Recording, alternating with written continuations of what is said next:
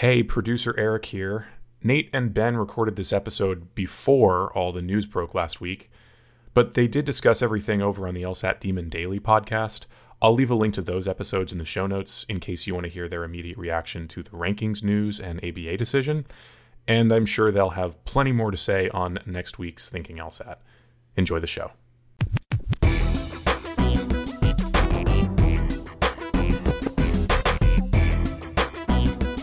Hello and welcome to episode 377 of the Thinking LSAT podcast. I'm Nathan Fox, that's Ben Olson, together with the co-founders of LSATdemon.com and the LSAT Demon Daily podcast. Be LSAT famous, get on an upcoming show by emailing help@thinkinglsat.com. This one's going to air on Monday, November 21st. You got about 10 days until you have to decide whether you want to register for the January 2023 test. The deadline for that is on December 1st. I guess the day before that, we're going to be looking at November score release.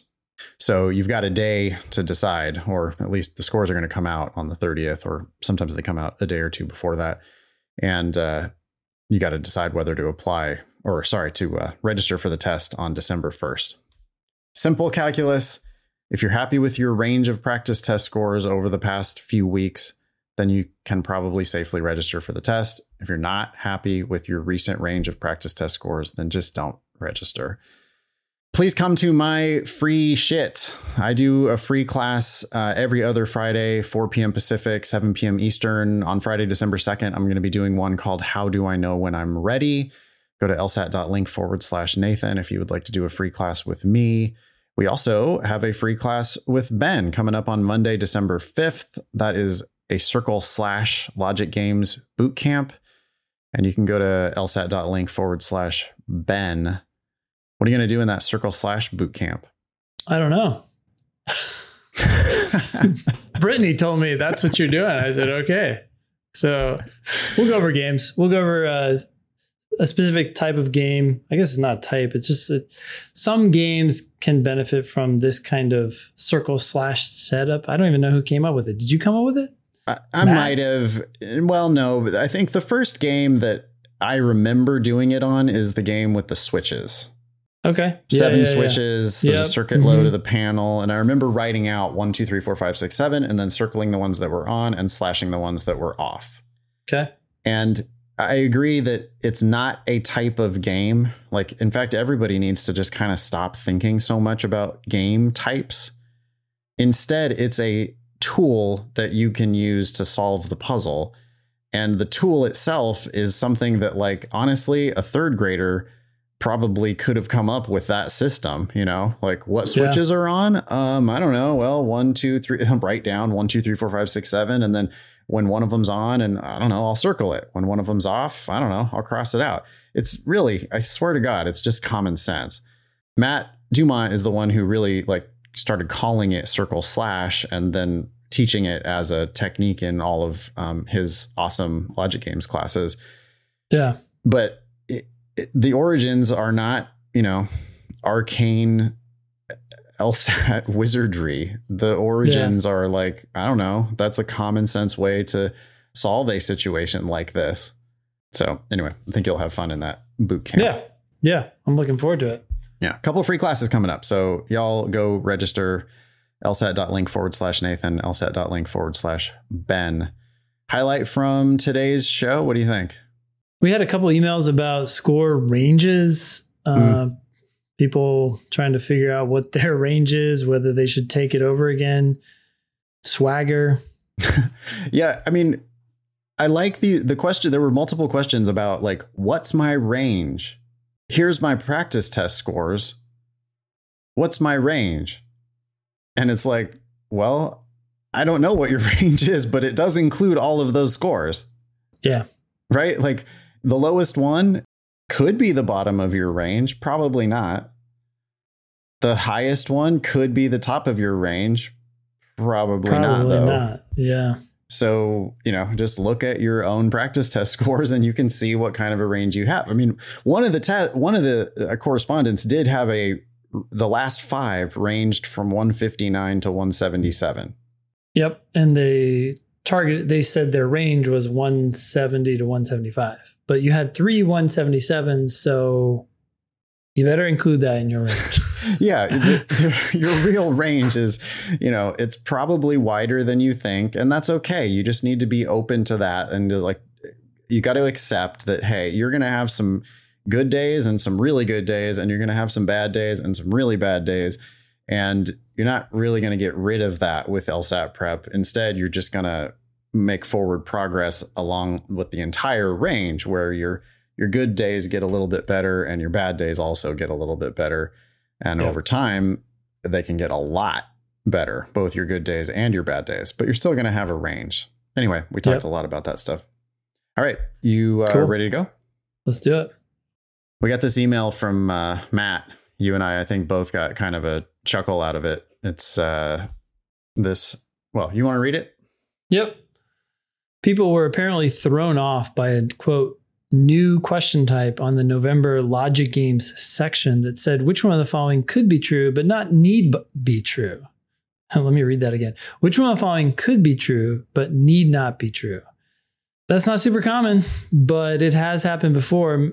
Matt kindly did the research for us. He says, except, of course, it's been done before in test 35, game 1, question 4. Okay. So apparently the internet was blowing up about that question. Really, you're not supposed to talk about actual LSAT questions after the test, but, Reddit and whatever goes crazy after every test.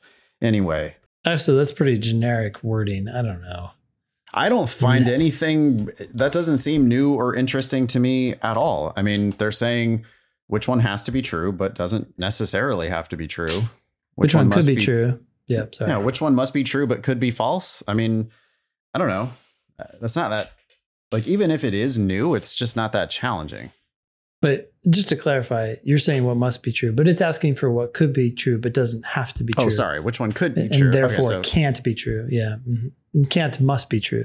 Sorry. Yeah. So could be true, but also could be false. Yes. It must meet those requirements. Yep. Yeah. It's not crazy. It's similar to questions that say which one of these is, neither necessary nor sufficient, or sufficient but not necessary, or necessary but not sufficient. Which one could be true but doesn't have to be true? Which one could be true and could be false? I don't know. I mean, yeah. So it does exist. 50 tests ago, almost 60 tests ago, it does actually exist. And once again, there's nothing new. I mean, Ben, we've been doing this for so long now that every time somebody says, oh, wait till you see this new thing that just happened on the test, we both kind of go, really? Because probably been done. Okay, cool. This next one is an email from Anonymous. The subject says, suffering from success. I've been studying for the LSAT for 5 months now with the Demon and have taken 6 practice tests. My diagnostic was a 156. That's really good. The next 5 tests, I scored a 159, 164, 164, 166, and then yesterday a 177. Wow, Yahtzee. This last score seems like a fluke, but does anyone score a 177 from luck? I'm curious to hear y'all's expert opinion on my situation and whether you've seen this kind of increase ever prove sustainable. Some motivation to keep going for when my score inevitably drops would be nice too. Parentheses. I say inevitably, but I don't really believe that. The questions I missed on the 177 test were easy, but do I really have the swagger yet to call the test easy since I was a mid 160s scorer until yesterday? I'll let you go first, Ben. Scores are going to fluctuate. They're going to fluctuate up and down. So it would be shocking to me if your score didn't drop from 177, but there also has to be some inherent improvement here. They don't usually swing 11 points, especially up. So you've made progress. You've definitely made progress. And for all we know, the 166 was at the low end of your range. In fact, that's probably exactly what was happening. So, yeah. So the thing that I would say about this is that you're maybe just think about it in terms of you have a range. And so 177 is now in your range. 177, might have been in your range. I mean, it obviously was in your range on the day that you took that test.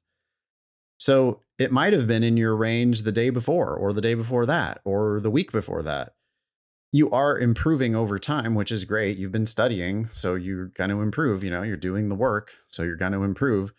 So you've improved, and you've also had a good day.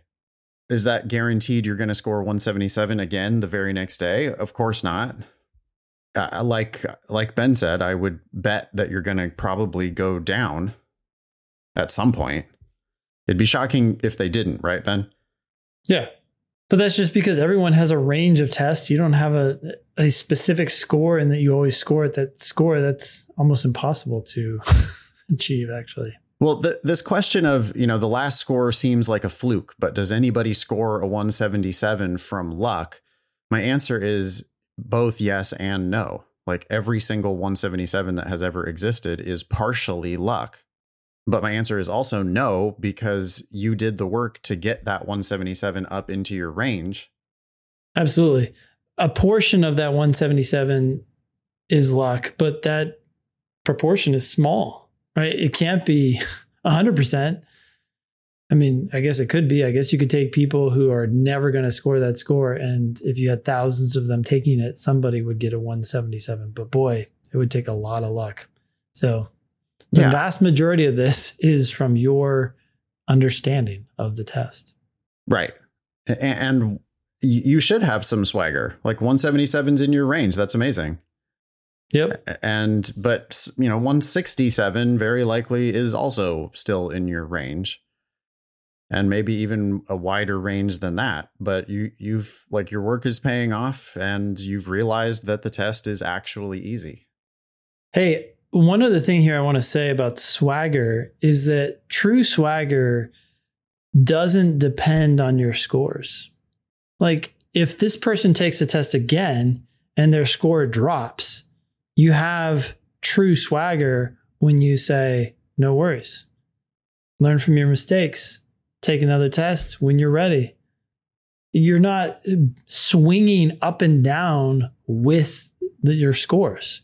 Yeah. You're just saying, okay, I understand this test. Some things happen. Let me learn from those mistakes and continue to refine until my scores are higher. Yeah, a single 177 doesn't make you a 177 scorer in the sense that you've got it now and you're just going to totally kill it every time from here on out. Nor does a 157 indicate that you don't got it. I mean, both of those numbers, if they appear, indicate that number is within your range. But yeah, this is clearly at the top of Anonymous's range right now, and keep moving in the direction of just understanding. I mean, you say that the ones you missed were easy. That could be a great sign. I mean, if that means that you have thoroughly reviewed them and you really understand that, oh, wow, I mean, even the ones that I missed, I just made some kind of casual mistake on those. I can clean that up easily. Seems like the swagger is pretty deserved. But yeah, don't be so attached to the results of any one test. Yeah. All right. You want to read this next one here from AD? Yeah. I'm a third year undergrad and just started using the daemon this month. I have some questions regarding letters of recommendation. I worked at a small firm as an assistant earlier this year. I had a great time there, and my employer made it clear that he'd be happy to write me a letter of recommendation. However, I won't be applying to law school until at least the 2024 cycle. My questions are, semicolon. That's incorrect, by the way. Should I ask my employer to write the letter as soon as possible so that his good impression of me stays fresh? If I decide to ask him now, do I need to send him the request for the letter through LSAC? If he submits his letter through LSAC as one of my recommenders, how long does LSAC keep this record? Will his letter be saved as part of my application regardless of when I actually apply for law school? Thank you very much. First of all, don't stress about this too much. You're applying within a reasonable time. I wouldn't worry about any of this. Get it done and let it stay on file. Yeah, it's going to stay on file. You're fine. It would be real easy to update it if you ever did have to update it, but there's no reason not to do it now. They know you and you're recently in school. or sorry, it's a recent recommendation from an employer that you may or may not have 3 years from now if you do apply then. So yeah, get it on record. One thing people don't understand, we've been getting a lot of these questions lately. One thing that they don't catch quite is that you are going to submit the letters later. So you're going to get the letters uploaded to your account, but they're not actually going to any school right now. Later, you're going to pick which letters go to which schools. So you can actually just get multiple letters of recommendation and then down the road, look at the applications and decide which applications you're going to go or which letters you're going to send where. For most people, it'll just be the same 2 letters, but some schools you might need 3, and for whatever reason, you might want to start to collect more of them, especially when sometimes people drag their feet, right, on doing these letters.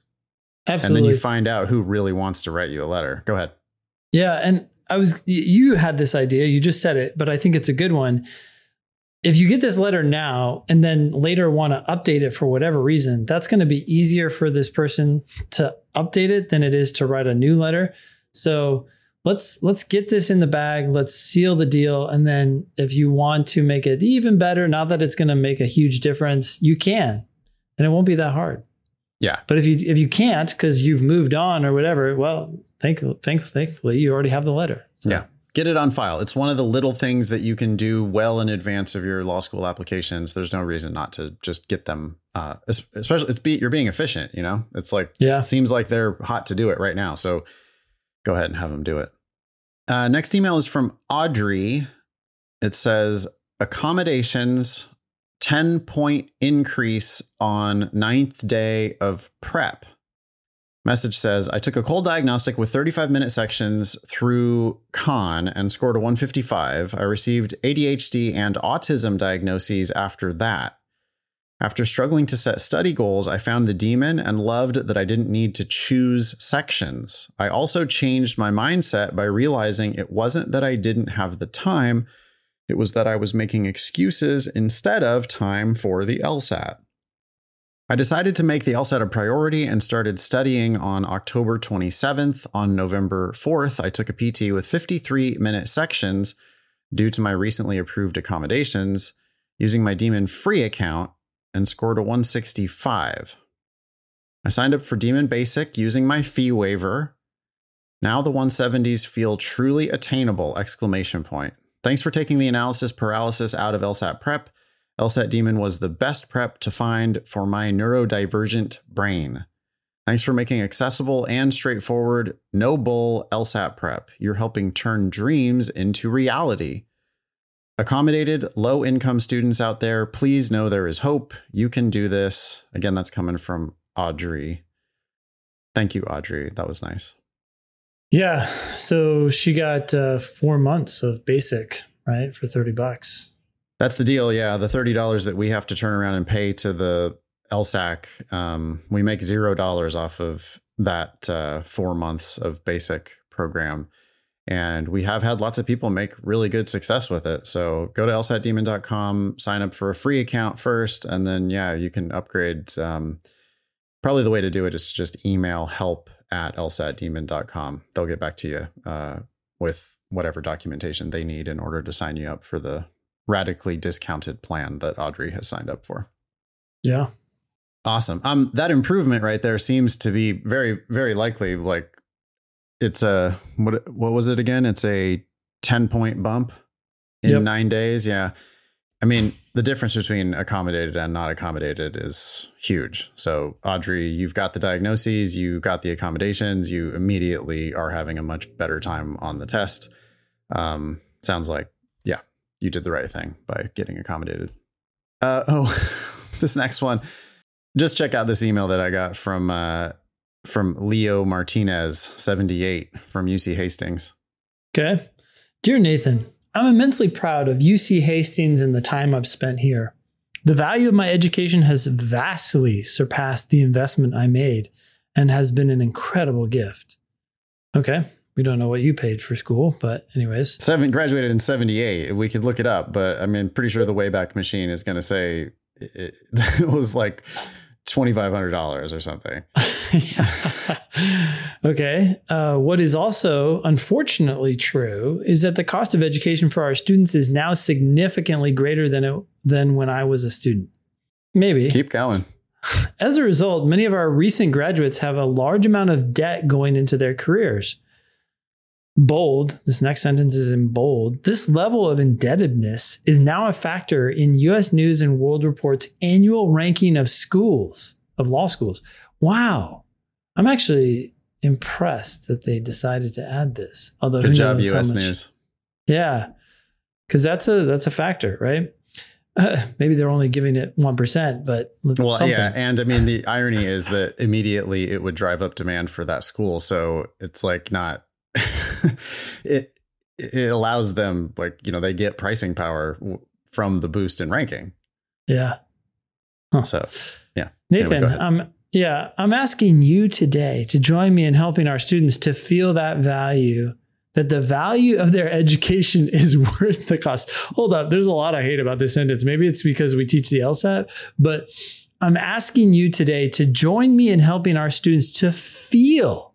Yeah. To feel that the value of their education is worth the cost. How about making it actually worth the value of the cost? He could have said that. I mean, he because that's what he's asking me to do, essentially, right? He's asking, you can read the next sentence. Okay, so this is bolded and underlined. Your gift today not only helps our current students, but also helps ensure the legacy of the college. Thank you for your consideration and your commitment to UC Hastings, which, by the way, they don't know your commitment is. It's just 0. I mean, I got friends from Hastings, like, the odds of me donating anything. Why again? Wait, so that I can help his current students to feel that the value of the education is worth the cost. Like, in other words, you're telling me that they don't currently think that the value of the education is worth the cost without my gift. I don't know. I mean, it's just, I can't imagine the kind of like ego stroking that I would need in order to make this look like an appealing opportunity. Mm-hmm. I don't know. I would feel terribly about it. It's like, well, essentially, I mean, they're not addressing why the costs exploded. You know, it's just, as a result, many of our recent graduates have a large amount of debt going into their careers. And that's like their fault. Yeah. And they're asking someone else to solve the problem. It's so bizarre. And think about the astronomical sum you could give. You could give, what is the cost of Hastings per year right now? Let's say 50. I'm sure it's more. 50? Yeah. Okay. So you could give $150,000 and you would help one soul go for free. I don't know how else you avoid indebtedness. I mean, people aren't usually working and paying for school. I just looked it up. It's $50,728 for non-resident, or at least that was 2021. $44,728 for residents. It's a whopping $6,000 cheaper if you're a California resident. That is not much cheaper. Jeez. Okay. Anyway, thought you'd get a chuckle. You want to read this one from Sarah? Sure. Hello, I just watched Nathan's class on, quote, last minute tips for the November LSAT this weekend, but the advice was mostly geared toward first time or second time test takers. For example, he advised to not assume that this test will be your last and that you will be done with your LSAT studying afterward, because that would mean you're treating the test as something different than a normal practice test. I think that this is great advice, but this is going to be my 5th attempt, so whatever the outcome, it will be the end of LSAT studying. I'm wondering if there's any advice specifically geared towards students like me. I do feel like I'm ready to take the test, and I feel confident in my improvement. I have taken more than 10 practice tests in the last 6 weeks, reviewed them thoroughly, and my score has improved almost every time, starting with a 170 at the beginning of October. And my last 4 were a 177, 177, 177, and 175 today. Nice. Yeah, solid. My highest score on record is a 165, though. I haven't scored at all in the 160s this month. And my average scores among my timed sections have kept me in the 170s as well. Is it wrong to think that my range has moved up to 170 to 175? Or is this not enough data to tell? I think you're doing pretty good. It's pretty good. And I don't know why you think your range is 170 to 175. One of those numbers is in a 175. You've got 3 177s in a row. How's that not part of your range? Yeah, your range needs to, by definition, include 177, even if you just score it once. Yeah, I mean, that's the hilarious thing. It's like, well, the range is what the range is. If those are your last 5 tests, then your range is 170 to 177. Yep. Regardless, if there is any advice for 5th-time test takers, I would be super appreciative, Sarah. I think it's good to remind yourself that there's always a higher court. I mean, they do have an appeals process, is what I'm saying. And so, you know, it's not like you're necessarily going to get locked out of a 6th attempt. Other than that, I think you should just, and because of that, I think you should treat it like it's just another practice test. I don't think you're going to get any benefit from like dwelling on or even being conscious of really the idea that it might be your last test. That's not the point, right? The point is one question at a time and just solve it. Yep.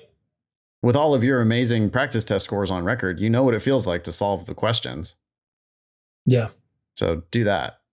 We would put lots of money on you to get over 165 and even over 170. You're going to do great.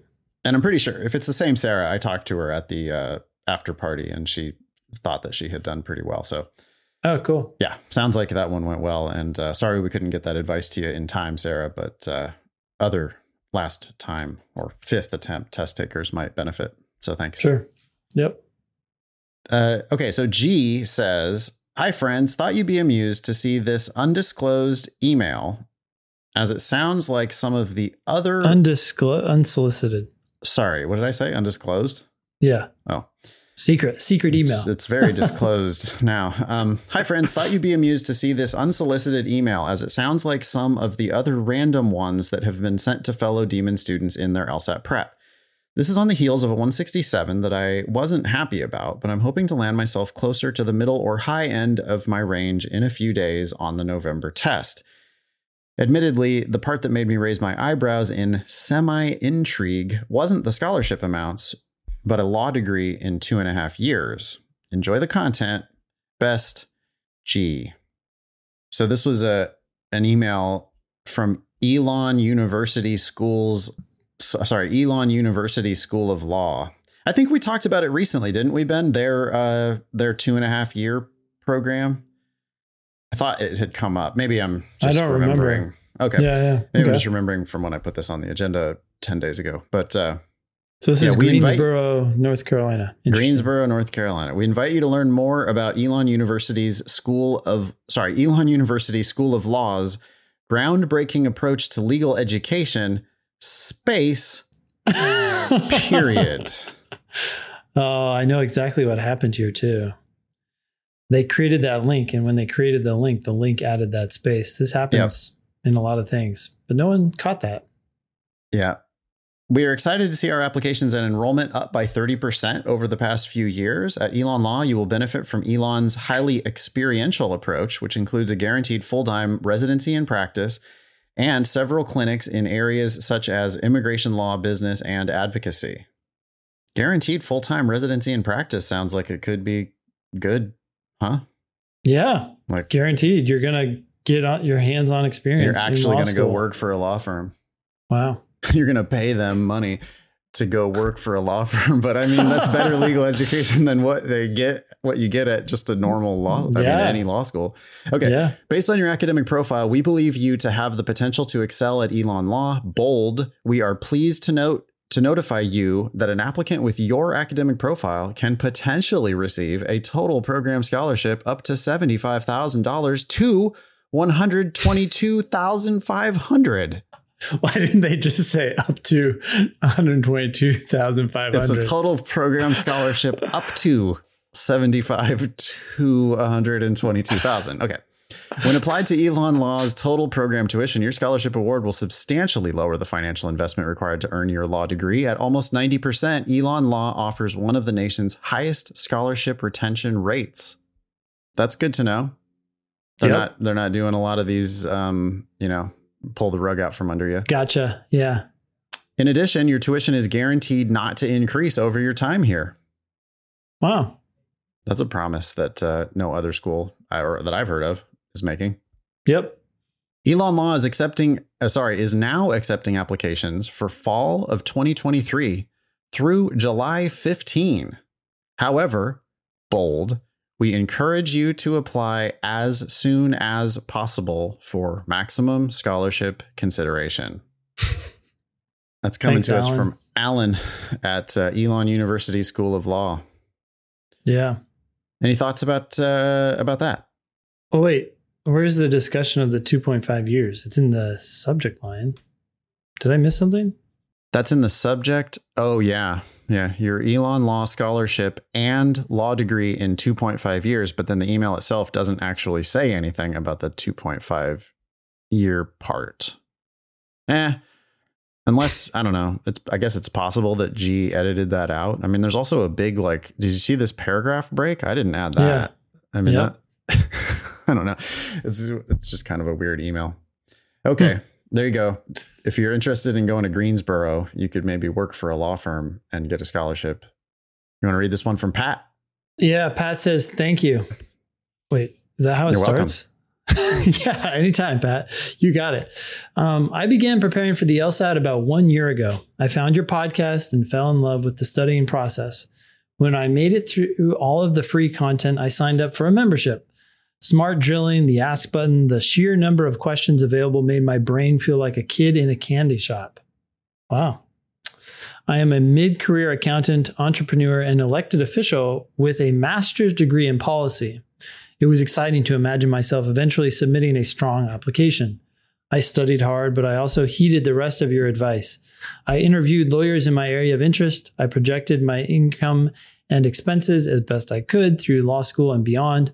I considered the impact law school could have upon my life and upon that of my young family. I'm a father of two. Your podcast and your warnings about law school helped me avoid stepping onto an expensive and time-consuming path.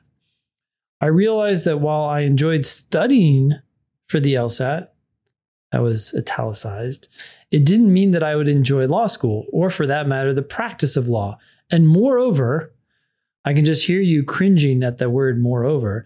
I realized that I didn't need a JD to be the kind of person I want to be. I don't hate moreover, do you? Yeah, you don't need it. And just say, and I realized. Just like, and. I don't hate it, but yeah, it's not necessary. You could say moreover instead of and.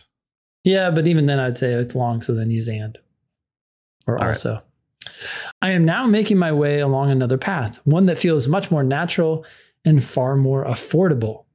I will tell you what I am cringing at, Pat. You use parentheses around all these side comments. Like this whole thing is filled with, let me add in another layer of insight. He put moreover again in the parentheses after the moreover. But, you know, he's being chatty.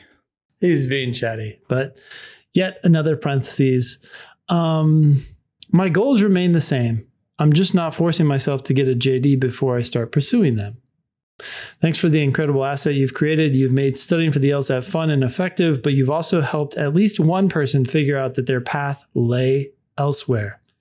More than one, I will tell you that. There are a lot of people who have written in and said, hey, law is not for me. And we say, great. Yeah, it's another soul saved by the demon. Yeah. Yep. We're happy to help, Pat. That sounds great. Amina writes in with a subject that says 1 LG section per day ? My answer to that is yes. Sounds like a great idea. Dear Ben and Nathan, I first want to start by saying how much I love the LSAT Demon ! I used other prep test programs and never understood what I was doing. I can safely say that the test is starting to make sense. I just finished the November LSAT and felt like I crushed the LR and RC. Reading the passage first and treating all RC questions like must be trues helped me the most. Sadly, I totally froze and bombed the LG section, mainly because I don't think I prepared enough. I only have myself to blame for that. I think I need to expose myself to more games and understand those games. I want to know if doing one Logic Games section a day until January and or until I'm consistently at -0, would that be a good idea? Please let me know. Thanks for everything. Kind regards, Amina. Go for it. I have no problem with one section a day, but I also have no problem with doing one section and then drilling games or, alternating back and forth. You have to kind of decide what works the best for you. If doing a whole section is not something you can do someday, don't get all caught up on, I do LG sections, just drill. Also, don't hyper focus on games and forget about logical reasoning and reading comp. You said you crushed them, so I doubt you need to do much to prepare for them, but crushed can be subjective. Like maybe you're still getting some questions wrong. Even if you got -0 on both of those, I would drill LR and RC every now and then to stay in touch with them. Yeah, for sure. I think you got to do a little bit of every section every week. But if games is your weakest section, then yeah, you should do more of that. Maybe 50, 60, 70% of your time should be spent on games. Games is the section that people go from really shitty to totally perfect every time on. Yep. And you haven't gotten there yet, which is a bummer because, just think about, and I think it actually does been some of these explosive improvements that we've seen lately, the 20, 25, 30 point improvers. Yeah. Those people pretty consistently made not only major improvements to their games, but they got to the point where games was going to be perfect for them. And the thing I want to maybe suggest is that if you do perfect your games and know that you can count on the games being perfect, it can actually help you be in a better headspace when you're doing the logical reasoning and the reading comprehension. I was just going to say that actually. It absolutely does. For one, as you're saying, you're confident that you're going to do well on that section, but also the mental drain drops significantly, right? Now it becomes easy. Games of all the sections is the least mentally taxing if you know how to do it. It's the most mentally taxing if you don't know how to do it. Yeah. Then you're just like, and it's just this drain. But when it becomes easy, it becomes really easy because there's not as much to read by any means. And there's not any debating. The answers are right or wrong. That's true for the rest of the test too, but there can be more words to parse through, right? And so maybe a little more subjectivity or what's a reasonable assumption or whatever. You don't have any of that in the games. So it can be a huge break for you, a 35-minute break that you then use to crush the other sections.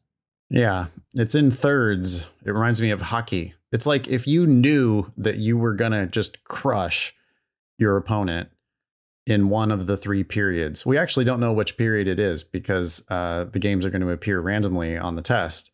Sure. First section, second section, third section, whatever.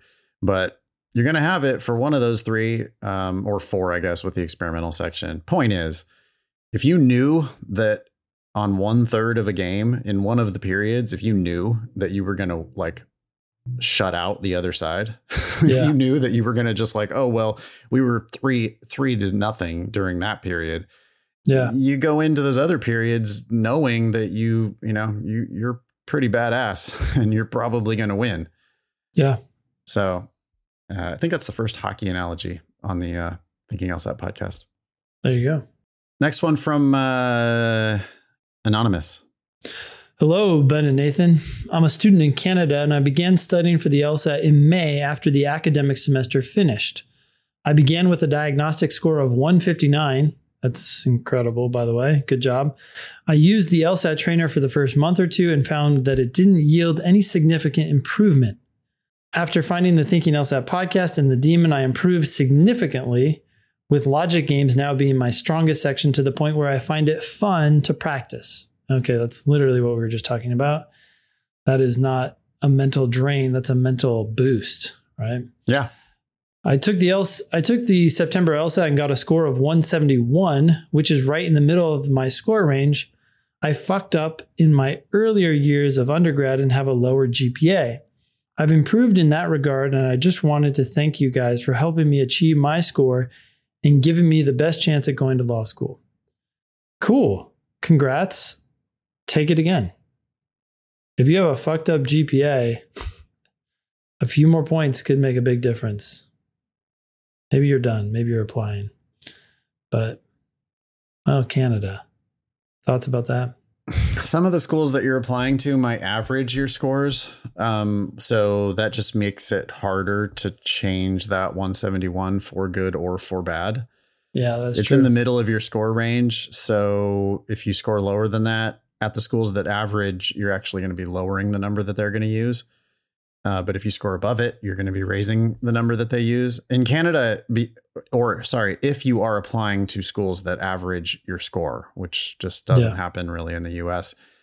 If that's you, then you got to be even more careful about your first official attempt, because that first official attempt is going to count forever. Yeah. And 171 is great. It's right in the middle of your range. Good score. I would look into that school specifically and figure out what it's going to really take. I mean, if you were going in the US, I'd be like, well, shitty GPA, 171. Start looking at some of the schools that you're targeting. I guess I would go to that law school data, those charts, to see where they're. I mean, I guess maybe we don't even need to go to law school data, actually. Just like, what's your median? Because I know that your median is going to be like hugely important at this school. Yeah. Canada schools could be completely different, though. Yep. So I don't really know. This next one, I think it might have come into the LSAT Demon Daily, but we've got a bunch over there in the queue. So I just wanted to knock out this one on this show. It says, "Hi, Ben and Nathan, long time listener, first time reaching out. Just wanted to say how awesome your podcast is. I listen to it almost every day. I have a question about applying to law school with a prestigious master's degree. I'm currently pursuing a master's at Oxford in the UK, and I'm applying this cycle. I graduated from a lower top 100 university in the States for undergrad with a 4.0 GPA. My grades at Oxford are good, but nothing spectacular. Does the fact that I'm doing this master's additionally help me in admissions? Or do law schools not give a crap about graduate degrees, even if it is from Oxford?" What do you think, Ben? It's going to help you when your numbers are the same as somebody else. That's it. Yeah. I think I agree. I mean, from what I've seen of this admissions game, the applications are not nearly as holistic as they might put on. I think your GPA matters not at all. The name Oxford matters more, I think, than that GPA. Yes. You got in there. They're impressed by that. It's a school it's the type that of they probably shit. Look. Yeah, I mean, I remember like at Hastings, they gave us a paper of, hey, here's all of the undergraduate institutions and here's all of the graduate degrees that you guys have. Mm. And so, you're going to then give them the permission to put Oxford on that thing. How much do they value that? I don't know. Not as much as one more LSAT point, though. Yeah, I think it's a soft factor that's positive, but all soft factors are contingent on your numbers, which is your LSAT score and your GPA. Yeah. Anything else there? No. Let's do another just a short one here. Okay. Sorry for people who sent it into the other show and got your answer here, but doing the best we can here. This one is from Amanda. Why don't you read it? Yeah. Hey guys, my question for you, how do law schools view a withdrawn semester? I finished my liberal arts bachelor's degree with a decent GPA. After 3 years, I went back to school to get another degree, second bachelor's, in engineering. I realized, however, that it wasn't for me, so I withdrew from the semester and did not go back. Assuming my LSAT is above a 170 and my completed undergraduate GPA is good, by the way, what do you mean by good? How worried should I be about getting accepted? T14 to T65 schools? 65, I've never heard that cutoff. No. My take is that as long as I explain why I withdrew in the addendum, it shouldn't be anything to worry about. It doesn't seem like this withdrawal would affect your GPA at all, right? As long as it doesn't affect your GPA because you withdrew, I can't see it mattering. The T65, Ben, right now there's you could have actually said 64, because what I'm seeing for last year's US News rankings, we got Penn State University at 64. University of Connecticut Law at 64, and San Diego Law School at 64. So it's not only T65, it's actually T64. You want to be precise. I mean, it just matters not really. It's at all. Yeah. The schools are going to vary school by school by school. And like when you're talking about T14, that is different from T64.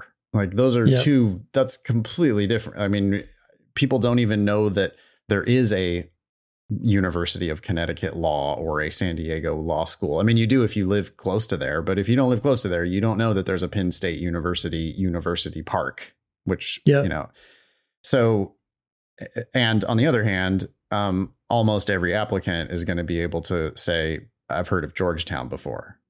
Yep. Which that's T14. So that's a very wide range. I mean, which is great. Applying to a wide range of schools is awesome. As far as the semester thing goes, we just came out of COVID. I can't imagine that anybody's going to ever give a shit about breaks in your academic record anytime between 2020 and 2023, really. Like because then it would be a red flag on all of the applications of anybody who went to school in that time. If they ask you about it specifically, you write a very short explanation. You know, starting that degree and then not following through on it. If it doesn't affect your GPA, I think they probably don't care. But they might look at that and go, false start in engineering. If they really want to know, false start in law, right? Yeah, and what I would tell them is, I mean, how would you explain that, Ben? If you actually did have to explain it, if it's a required question on an application and you want to explain, or if it's clear that they really want to know. Boy, I would just stick to the facts. Well, let me take a shot at it. Go for it. I realized that law school is actually the right thing for me. And so I decided to go that direction instead. Yeah.